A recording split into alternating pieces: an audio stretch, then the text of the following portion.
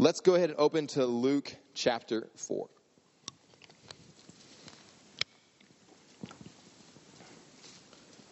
Okay.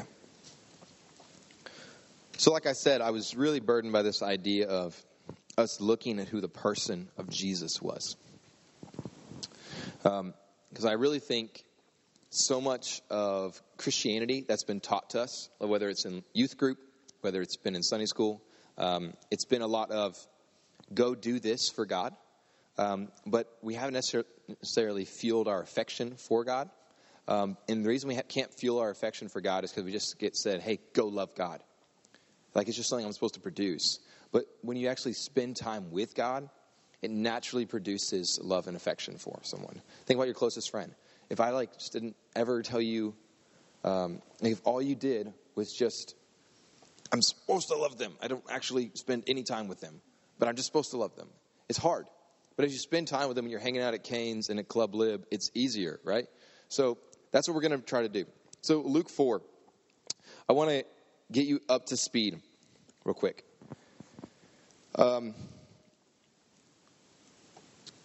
Basically, Luke 4 comes after the birth of Jesus. So the first 2 or 3 chapters is all about the birth of Jesus. And we can spend an entire semester almost, entire month, on what God does in the lineage of King David, what God does in the lineage of Abraham, what God does in his covenants. But essentially, Jesus is born from the family that he was supposed to be born. And he's born this Savior that is one that's talked about, that's prophesied about. All of us know this idea. He's born, and we're actually able to see that he has this friend named John the Baptist. You guys are going to be able to read about this some. But John the Baptist comes in and he says, hey, everybody, prepare the way for the kingdom of the Lord is near. John the Baptist says this. He says, the kingdom of God is coming up soon. That's what he says. And he eats grasshoppers and wears cool clothes, and everyone thinks he's weird, but people flock to him, right? Anybody want to go on that diet? All right, no. So he does this, and he says the kingdom of God's near. And actually, Jesus shows up, and he says the kingdom of God is now. And so he kind of flips it. And so when everyone heard kingdom of God, they thought mighty ruler. They thought this incredible king is coming and with power to reign and to rule. So what we need to know about the Israelites is that they're currently under siege. They are currently under captivity by the Roman Empire. You guys know history, Rome, big deal. All right. So they're under captivity by the Roman Empire. But what Rome does is that Rome lets its captives essentially keep their main culture as long as they submit to Caesar. As long as they follow the rules, the major rules that Rome wants them to follow, they can pretty much do whatever they like. And so it's like this weird mini Israelite culture within Roman society. And so when Jesus shows up and he says, the kingdom of God is at hand, people immediately think, we're going to overthrow Rome. You're going to lead a military revolution, and now Israelite will be this formidable nation that it used to be, you read about in the Old Testament. Are we tracking? Are we tracking? And so when he says the kingdom of God's at hand, we read that and think totally different, right? We think salvation, Jesus, yay. They thought, let's go kill some Romans. They were ready to take back the city. And so when John the Baptist says the kingdom of God is near, but then Jesus shows up and says the kingdom of God is at hand, people's expectations need to be understood. Right after this, Jesus is actually led by the Spirit of God into the desert where Satan tempts him. You guys ever heard this story? Temptation of Jesus by Satan. It's in Luke 3. You'll get a chance to read about it this week. And here's what the devil essentially says. He says, you can have everything this world can offer. You can have all the power in the world. You can overthrow Rome and be this great conquering warrior. All you have to do is bow down and worship me. And Jesus obviously says no. And he says, but I will live by the power of the Spirit, not by the power of my desires for greatness. And he comes out, and this is where I want to pick up. This is where the story picks up. He just finished the temptation with Jesus. I actually want to start in verse 14. The slides don't start until verse 16, but y'all look in your scripture. Luke 4, look at verse 14. It says, "And Jesus returned in the power of the Spirit to Galilee, and a report went out through all the surrounding country, and he taught in their synagogues, being glorified by all." It says that after his temptation, that after the devil tempted, he comes back in the power of the Holy Spirit. I want you to hold on to that thought. We're going to get back to that in a second. So let's read our scripture for today. Luke 4, I want to read 16 through 19 right now. "And he came to Nazareth, where he had been brought up. And as was his custom, he went to the synagogue on the Sabbath day. And he stood up to read. And the scroll of the prophet Isaiah was given to him. He unrolled the scroll and found the place where it was written, 'The Spirit of the Lord is upon me, because he has anointed me to proclaim good news to the poor. He sent me to proclaim liberty to the captives and recovery of sight to the blind, to set at liberty those who are oppressed, to proclaim the year of the Lord's favor.'" So what's happening here? Jesus went back to his hometown, right? Y'all understand this concept very well. Y'all just came back from hometown, right? So let's just imagine that he's from Houston, right? Jesus from Houston, yeah? Anyone? All right, no. So Jesus is from Houston, and he goes back to Houston, First Synagogue of Houston, I don't know. And they hand him the scroll, and they're like, "Hey, Jesus, it's your turn to read the scripture and say something smart." Okay, all right. And so Jesus grabs the scroll, and he's like, "I'm going to read Isaiah." And he looks through. They didn't have chapters back then, by the way. It was just like writing. And he says, "Okay, this is what I'm going to read." And so he stands up, and he says, "The year of the Lord is upon me. The favor of the Lord is upon me. Because he's anointed me. God has proclaimed good news to the poor." And he reads this whole thing. And then he sits down. And then our story, let's pick back up in verse 20. It says, "And he rolled up the scroll and gave it back to the attendant. And he sat down, and all the eyes of the synagogue were fixed on him." So this is the part where he's supposed to preach, right? He read the text, and now he preaches. Everyone's looking at him. And he says, "Today this scripture has been fulfilled in your hearing." That's very interesting. He doesn't say, "Okay, here's what we're going to do. Here's how we're going to live better." He says, "This scripture has been fulfilled in your hearing." Well, if you go back, so he is quoting actually out of Isaiah 61, all right? If you go back to Isaiah 61, what he read is verse 1 and the first part of verse 2. Verse 2 actually has more to say. If you guys want to flip there real quick. I didn't get a chance to put this one on the screen. But flip to Isaiah 61. In Isaiah 61, you'll notice that Jesus actually doesn't complete the entire thought. He stops in the middle of a thought to make a point. Isaiah 61. Some of this sounds familiar at all. Isaiah 61 verses 1 through 2. Here's what he says. I'll give you guys a second to get there. A Bible drill for y'all. All right, good job. In Isaiah 61, he says, "The Spirit of the Lord God is upon me, because the Lord has anointed me to bring good news to the poor. He sent me to bind up the brokenhearted, proclaim liberty to the captives, and the opening of the prison to those who are bound, to proclaim the year of the Lord's favor." Does all that sound familiar so far? Well, look what he says. He says, "Proclaim the year of the Lord's favor, in the day of vengeance of our God, to comfort all who mourn, to grant those who mourn in Zion, to give them a beautiful headdress instead of ashes." You see how Jesus stops there? He says, to proclaim the year of the Lord's favor. The verse kept going and says, "and the day of vengeance of our God." Let me show you what he's saying here. You guys can flip back to Luke.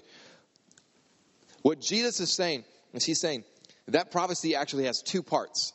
There is a coming of the Lord that is for the year of the Lord's favor. There is a coming of the Lord for salvation. There's also a coming of the Lord for judgment. Now, judgment gets a really bad rap in our society. I get that. But here's what he's saying. There is a reality that when Jesus came the first time, he came to save the world. Jesus does come again in the book of Revelation, and that is to judge the world. Now, the beautiful part about that is that God offers salvation from judgment, right? So we can all smile. This is a beautiful thing. But that is two parts. The reason that he couldn't keep reading the scripture, because he didn't come to fulfill the day of vengeance that day. He came to fulfill, this is the year of the Lord's favor. What does he say? It says the kingdom of God is at hand. In other words, salvation is ready and available today. So has Jesus returned yet in vengeance? No.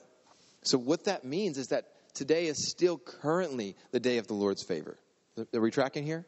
That prophecy is still being fulfilled.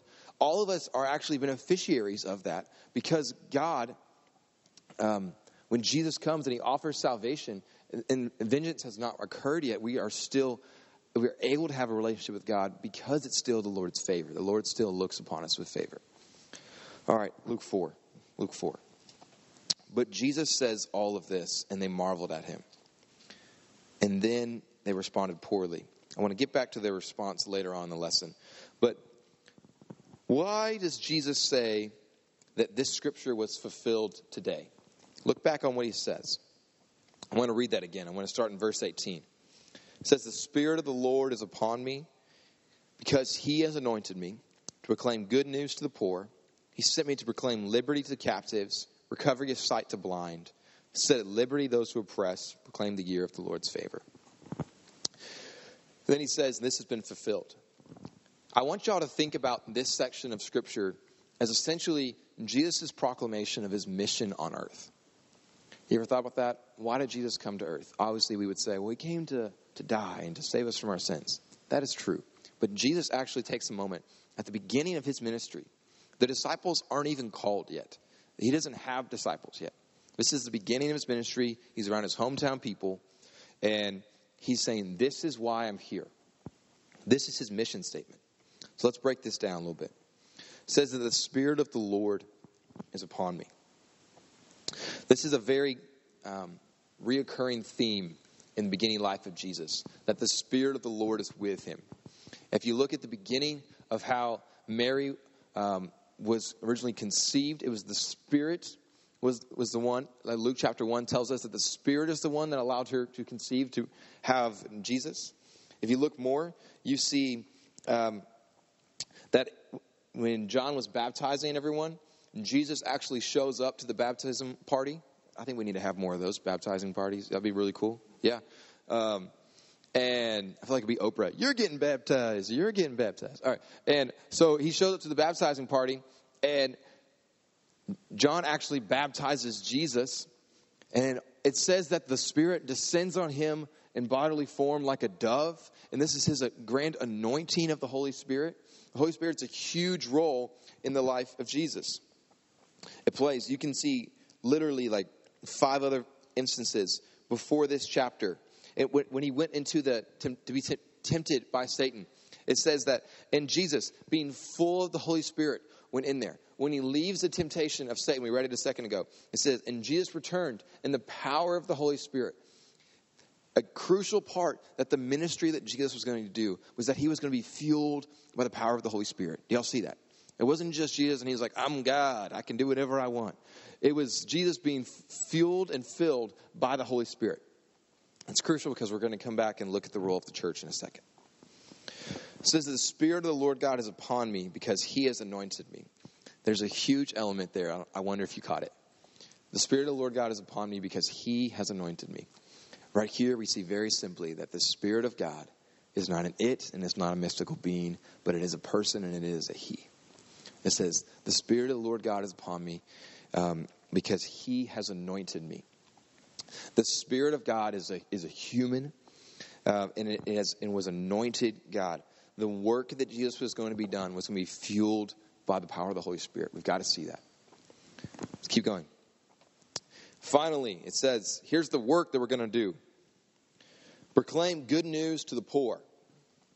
Now, when we immediately read that, we think, for the poor people, he's going to say, money's coming, right? Clothes are coming. There's food coming. But we need to think holistically. So, Jesus was not thinking just financially. He wasn't thinking just socially. He wasn't thinking just emotionally. He was thinking holistically. And so, can someone be poor in spirit but still be rich? Yes. Can someone be poor in health but have all those other things, have friends, have all the kind of things? Yes, you can be poor in something and rich in another thing. So when he says, I come for the person who's poor, what he's saying is, he says, I'm coming for the person who's an outsider. I'm coming for the person that socially isn't among the elite, that socially isn't in the group, doesn't fit in, is kind of like the weirdo. That's pretty cool because I think I'm a little bit of a weirdo. And so when Jesus says, I've come to proclaim good news to the weirdos, I'm like, oh, yeah, I'm interested. Yeah, I want to hear what he has to say. He says, I want to proclaim good news to the poor. Because keep going. He says that he sent me to proclaim liberty to the captives. Who's the he? The Holy Spirit. The Holy Spirit sent Jesus to proclaim liberty to the captives. Now, in that time, how would they have read captive? Remember Rome? They would have thought, that's all of us. And now he's thinking holistically, though. They're thinking just government reign. He's thinking, I'm going to free people from the bondage of sin. I'm going to free people from the bondage of their addictions. I'm going to free people from the captivity of blank, right? This is holistically. He's offering good news. He's offering hope.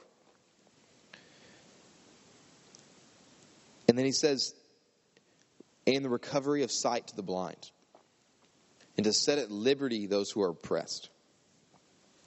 It's the same idea. For those who cannot see the movement of God, he wants to proclaim sight to them. To those who are blind by their captivity, he wants to give sight. You guys can kind of already see where this is going. And then he says something pretty cool, and we get to look at a little bit of Israel culture here. He says, to proclaim the year of the Lord's favor. We just entered into a new year. What if I would have posted on Instagram 2020, year of the Lord's favor? Y'all would have been like, that's kind of weird, John. You shouldn't have done that. But he says, I want to proclaim the year of the Lord's favor. So there's this cool concept that Israelites use, and it's called the year of Jubilee. Jubilee, all right? And what the year of Jubilee is, it happens every 7 years or every 50th year. Don't do math. It's just that's how it happens. And so if you were working for someone, and let's say you were working for them in order to pay off a debt, at the year 7 mark, your debt would be paid and you'd be released. Okay? It's like student loans. Imagine if in 7 years you didn't have to pay it. Okay? So the year of Jubilee, we can all get around this idea. And then it also was this idea of the crops being renewed. You would actually set a year where you didn't work because you wanted to allow the earth to replenish itself naturally, and you wanted to rely on what you've already done. So the year of Jubilee is it's a year of freedom, but it's a year of trusting in God's favor. It's a year of trusting in God's provision for something. And so it's removing yourself from the equation and saying, okay, I haven't earned this freedom, yet it's been gifted to me by God. And also I'm going to now trust that God will take care of me. Does that make sense? So when he says the year of the Lord's favor, they immediately would understand the concept of the year of Jubilee, where they visually got to see God's forgiveness of things on display. Because socially, people who had debts no longer had debts. You see farms get rebirthed with life as a result of taking that year off. Does that make sense? Okay, so there's this concept of the year of Jubilee. So when he says to proclaim the year of the Lord's favor, he's talking about freedom. He's talking about provision, and he's talking about favor. So if we were to sum all of this up, what was Jesus' mission on earth? Let's just sum it up. What was Jesus' mission on earth? I think it comes down to a couple things. One, I think he's proclaiming hope. Do y'all see that in there? He's proclaiming there's hope. It says liberty to the captives, sight to the blind, good news to the poor. There's hope. Jesus comes in a time of oppression, and he says there's hope. Let's get back to that. What was also Jesus' mission? He was to do the work of the Holy Spirit. Did you see how it says that the Holy Spirit sent him to do this? And the Holy Spirit told him to proclaim these things. The Holy Spirit anointed him. His job was to do the work of the Holy Spirit. And thirdly, I think he makes a really big case that he wants to offer salvation to the unworthy. Salvation to the unworthy. So he proclaims hope. He says, I'm going to do the work of the Holy Spirit. And he proclaims salvation to the unworthy. We talked about the Holy Spirit a fair amount. If you're around Fredonia Hill, we're going to talk about the Holy Spirit a lot because we think it's crucial to the life of the believer. Holy Spirit kind of gets a bad rap in some circles, but essentially we believe that it's the indwelling, empowering Spirit of God that lives within you And that is what allows you to abide with Christ. That is the Spirit that allows you to obey the Lord. That's the power to do the things you don't want to do. It's the power that sanctifies us. It's God's presence that live within us. We think that psalmists would say, in Christ in me, the great mystery. It's the Spirit of God that indwells within us. So, Jesus has the Spirit of God. Yes? Yes, we're here? Okay. Do you have the Spirit of God? If you believe in Jesus for salvation, the answer is yes. Is the same Spirit that was in Jesus within you? The answer is yes. Now, if that's a new concept for you, I'm going to give you a second to have your mind blown. The Spirit of Jesus resides within you. Okay? So the same Spirit that was anointing Jesus, that was empowering him, and that was giving him tasks, lives within you. That's crucial. That's crucial. Hop on over to John chapter 14 real quick. Actually, I'm just going to read them off the screen if you don't mind, Nia. So in John 14, here's what he says. He says, and Jesus is talking, he says, these things I've spoken to you while I'm still with you. But the Helper, the Holy Spirit, whom the Father will send in my name, he will teach you all things and bring to your remembrance all that I've said to you. Did you catch that? It says that the Holy Spirit comes in the name of the Lord. I want to show you evidence of why I believe that Jesus' Spirit is the same thing as our spirit. Go ahead and show Ezekiel. So in the book of Ezekiel, there's this beautiful prophecy that occurs in chapter 36 and 37. If you ever want to know what to read, and you already did your text reading for the day, Ezekiel 36, 37. And he says, and I will give you a new heart, and I'll give you a new spirit, and I will put within you. I'll remove the heart of stone from your flesh and give you a heart of flesh. And I will put my spirit within you and cause you to walk in statutes, be careful to obey my rules. What do you see? There's a lot there. I don't want to go in there too much. But he says, I'm going to put my spirit within you, and it's that spirit that produces obedience in your life. Here's our disconnect, guys. We think that obedience is the end goal, and so all we do is just try to obey. But we've missed the fact that it's the Spirit of God that produces obedience in our life. And outside of the Spirit of God, we cannot produce obedience to God. And then finally, I want to show you Ephesians chapter 3 in verses 14 through 17. And he says this. Paul's talking and he's elaborating to the church. And he says, for the reason I bow my knees for the Father, from every family in heaven and on earth is named, according to the riches of glory, he may grant you to be strengthened with power through his Spirit. Don't see his? That means it's the Father's Spirit. And it's also Jesus' Spirit. And it's in your inner being so that Christ may dwell in your hearts through faith. The Spirit of Jesus resides within us. And there's more scripture I can show you. But the Spirit of Jesus resides within us. And so when Jesus' mission is to be empowered by the Spirit, and then he says at the same time that we have the Spirit of Jesus, I want you to think about this. If just as your body, your physical body, is a reflection of who you are, your actions are a reflection of who you are inside. Like the outward expression of your body is a reflection of who you are. Does that make sense? Just as that is true, I believe that the church is an outward expression of who Jesus is. Okay? So the church is meant to have the same mission as Jesus has. So if the church has the mission of Jesus and the church is the outward reflection of Jesus, and that means that if the lost world wants to know who Jesus is, they should see a representation of that in the church. So Jesus' mission on earth is meant to be the mission of the church. Are we connecting those dots? Okay. In Ephesians chapter 1, verse 22, Paul says this. He says, he's talking about Jesus. And Jesus put all things under his feet and gave him as head over all things to the church, which is his body, the fullness of him who fills all in all.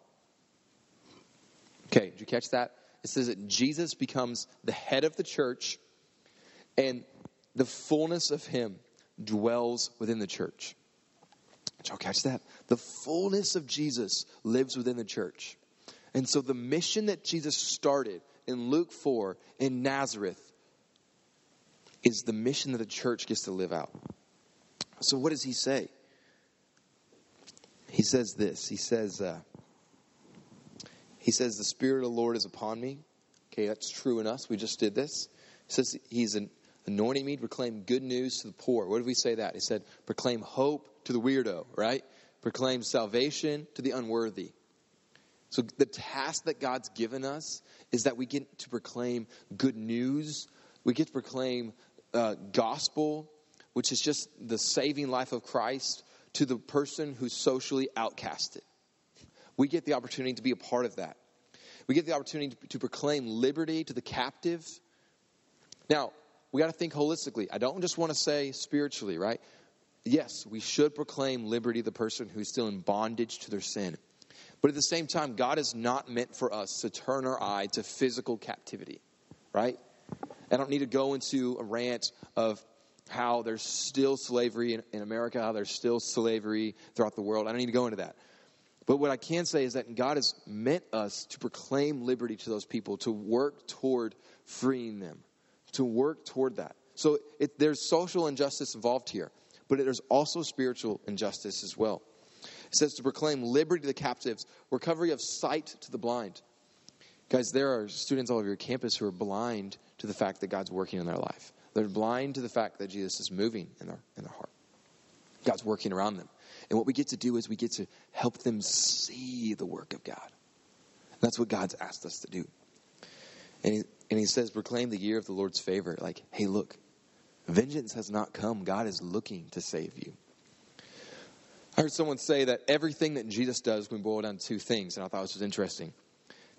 Everything that Jesus did was either for our salvation or it was an illustration on how we can live.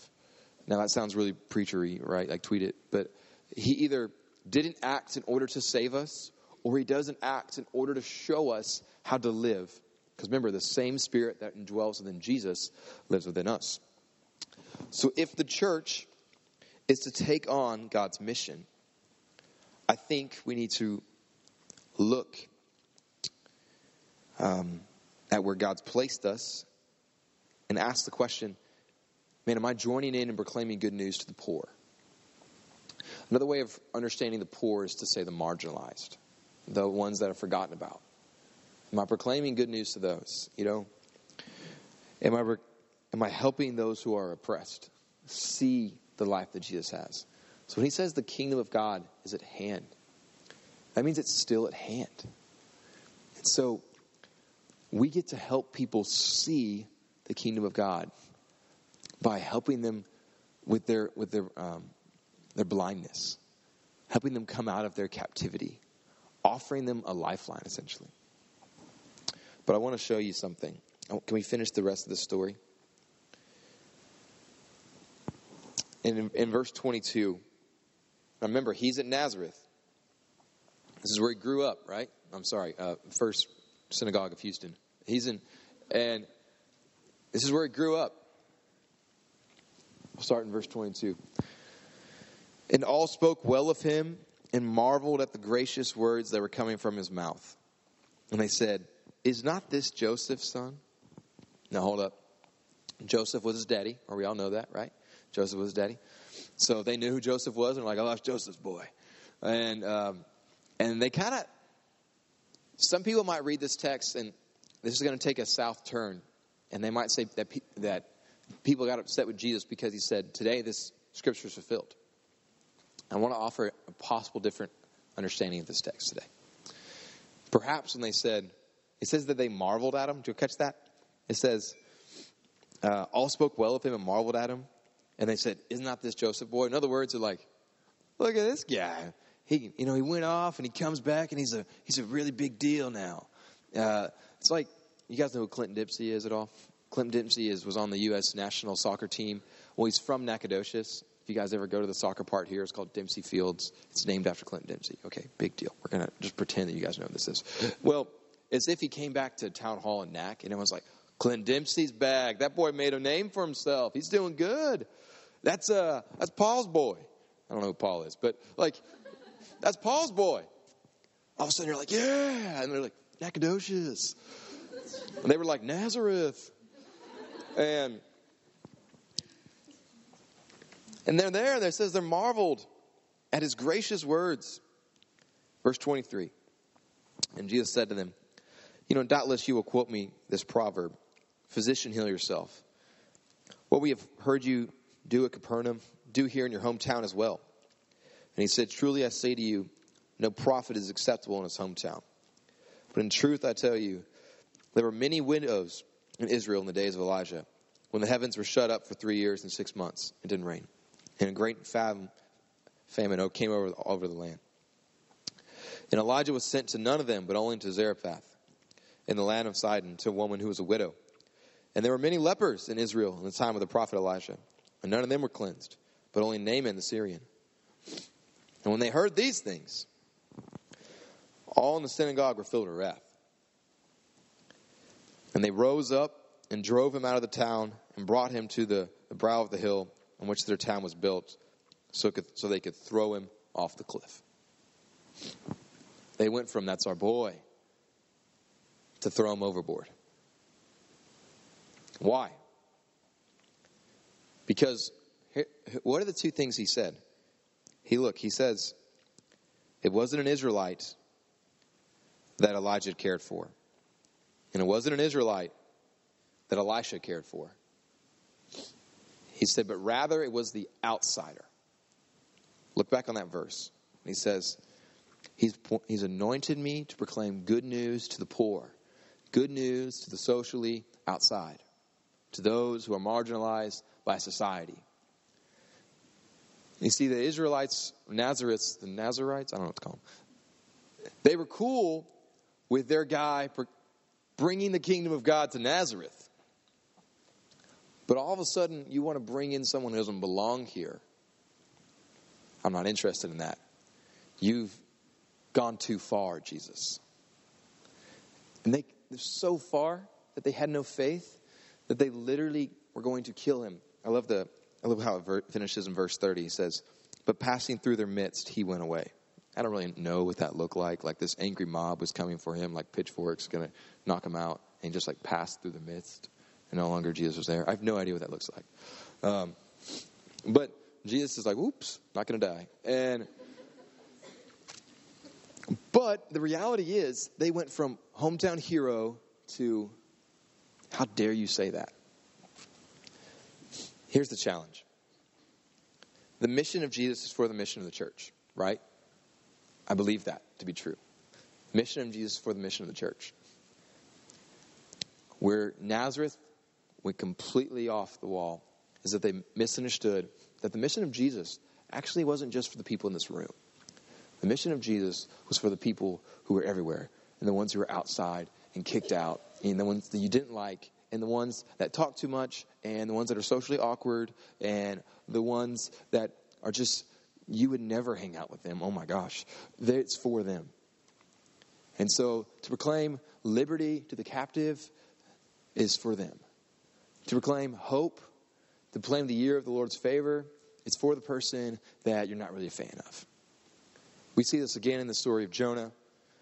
When Jonah didn't want to go to the Ninevites because he didn't believe they were worthy of God's salvation. It's the same story, different tune with the Nazarenes. I don't know how to say that. It's the same principle. And I think that principle comes to us today, knocks on the door of our heart and says, hey, are you going to share the gospel just with your friend who looks like you and kind of fits in with Christian culture? Are you going to tell your friend that's already a believer that it's the year of the Lord's favor? Because they're one of us. Should you do that? Yes, this is a good thing. But should you also go to the oppressed and the weirdo and the one who's not by church culture looked at as someone who's cool? Should we go to the person who is in our class that everyone hates, everyone just kind of like, quit talking? Like, should we go to that person and be the hands and feet of Jesus and proclaim that it's the year of the Lord's favor? Yes. Should we relationally care about them? Should we bring them into the fold of the family of God? Yes. The book of Acts, I think it's Acts 11, the Holy Spirit is actually given to Gentiles. So now there's Jews, that's Israelites, and there's Gentiles, and that's like not Israelites, okay?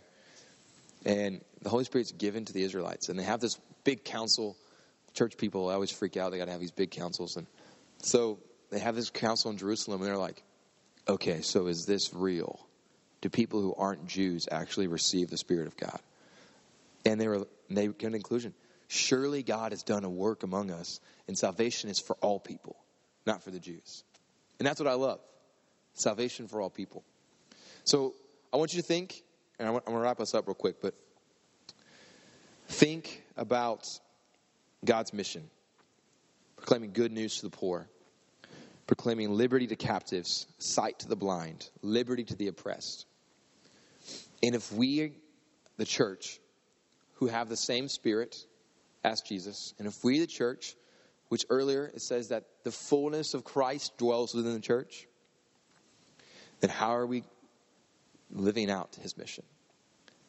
And we cannot do it absent the Spirit of God, okay? We cannot do anything absent the Spirit of God. You cannot love your neighbor absent the Spirit of God. You are utterly dependent upon the Spirit of God.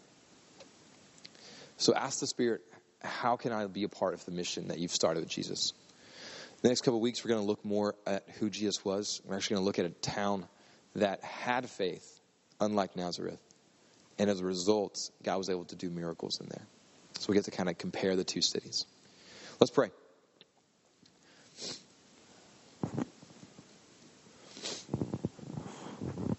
God, may we still be about your mission. And this sounds really cool to say, freedom to the captives, good news for those who are oppressed. But Holy Spirit, we ask very simply that you show us very simply how to live. That we are not wasting our time trying to fulfill our own desires and wants, but we are giving ourselves to you, saying, yes, Lord. And that we are about proclaiming favor to the outcasts. God, in my heart, will you show me what my role is in this? In the hearts of the students in here, will you show them their role? Will you give them incredible boldness? But Holy Spirit, may they not try to do this absent your Spirit. In your name we pray. Amen.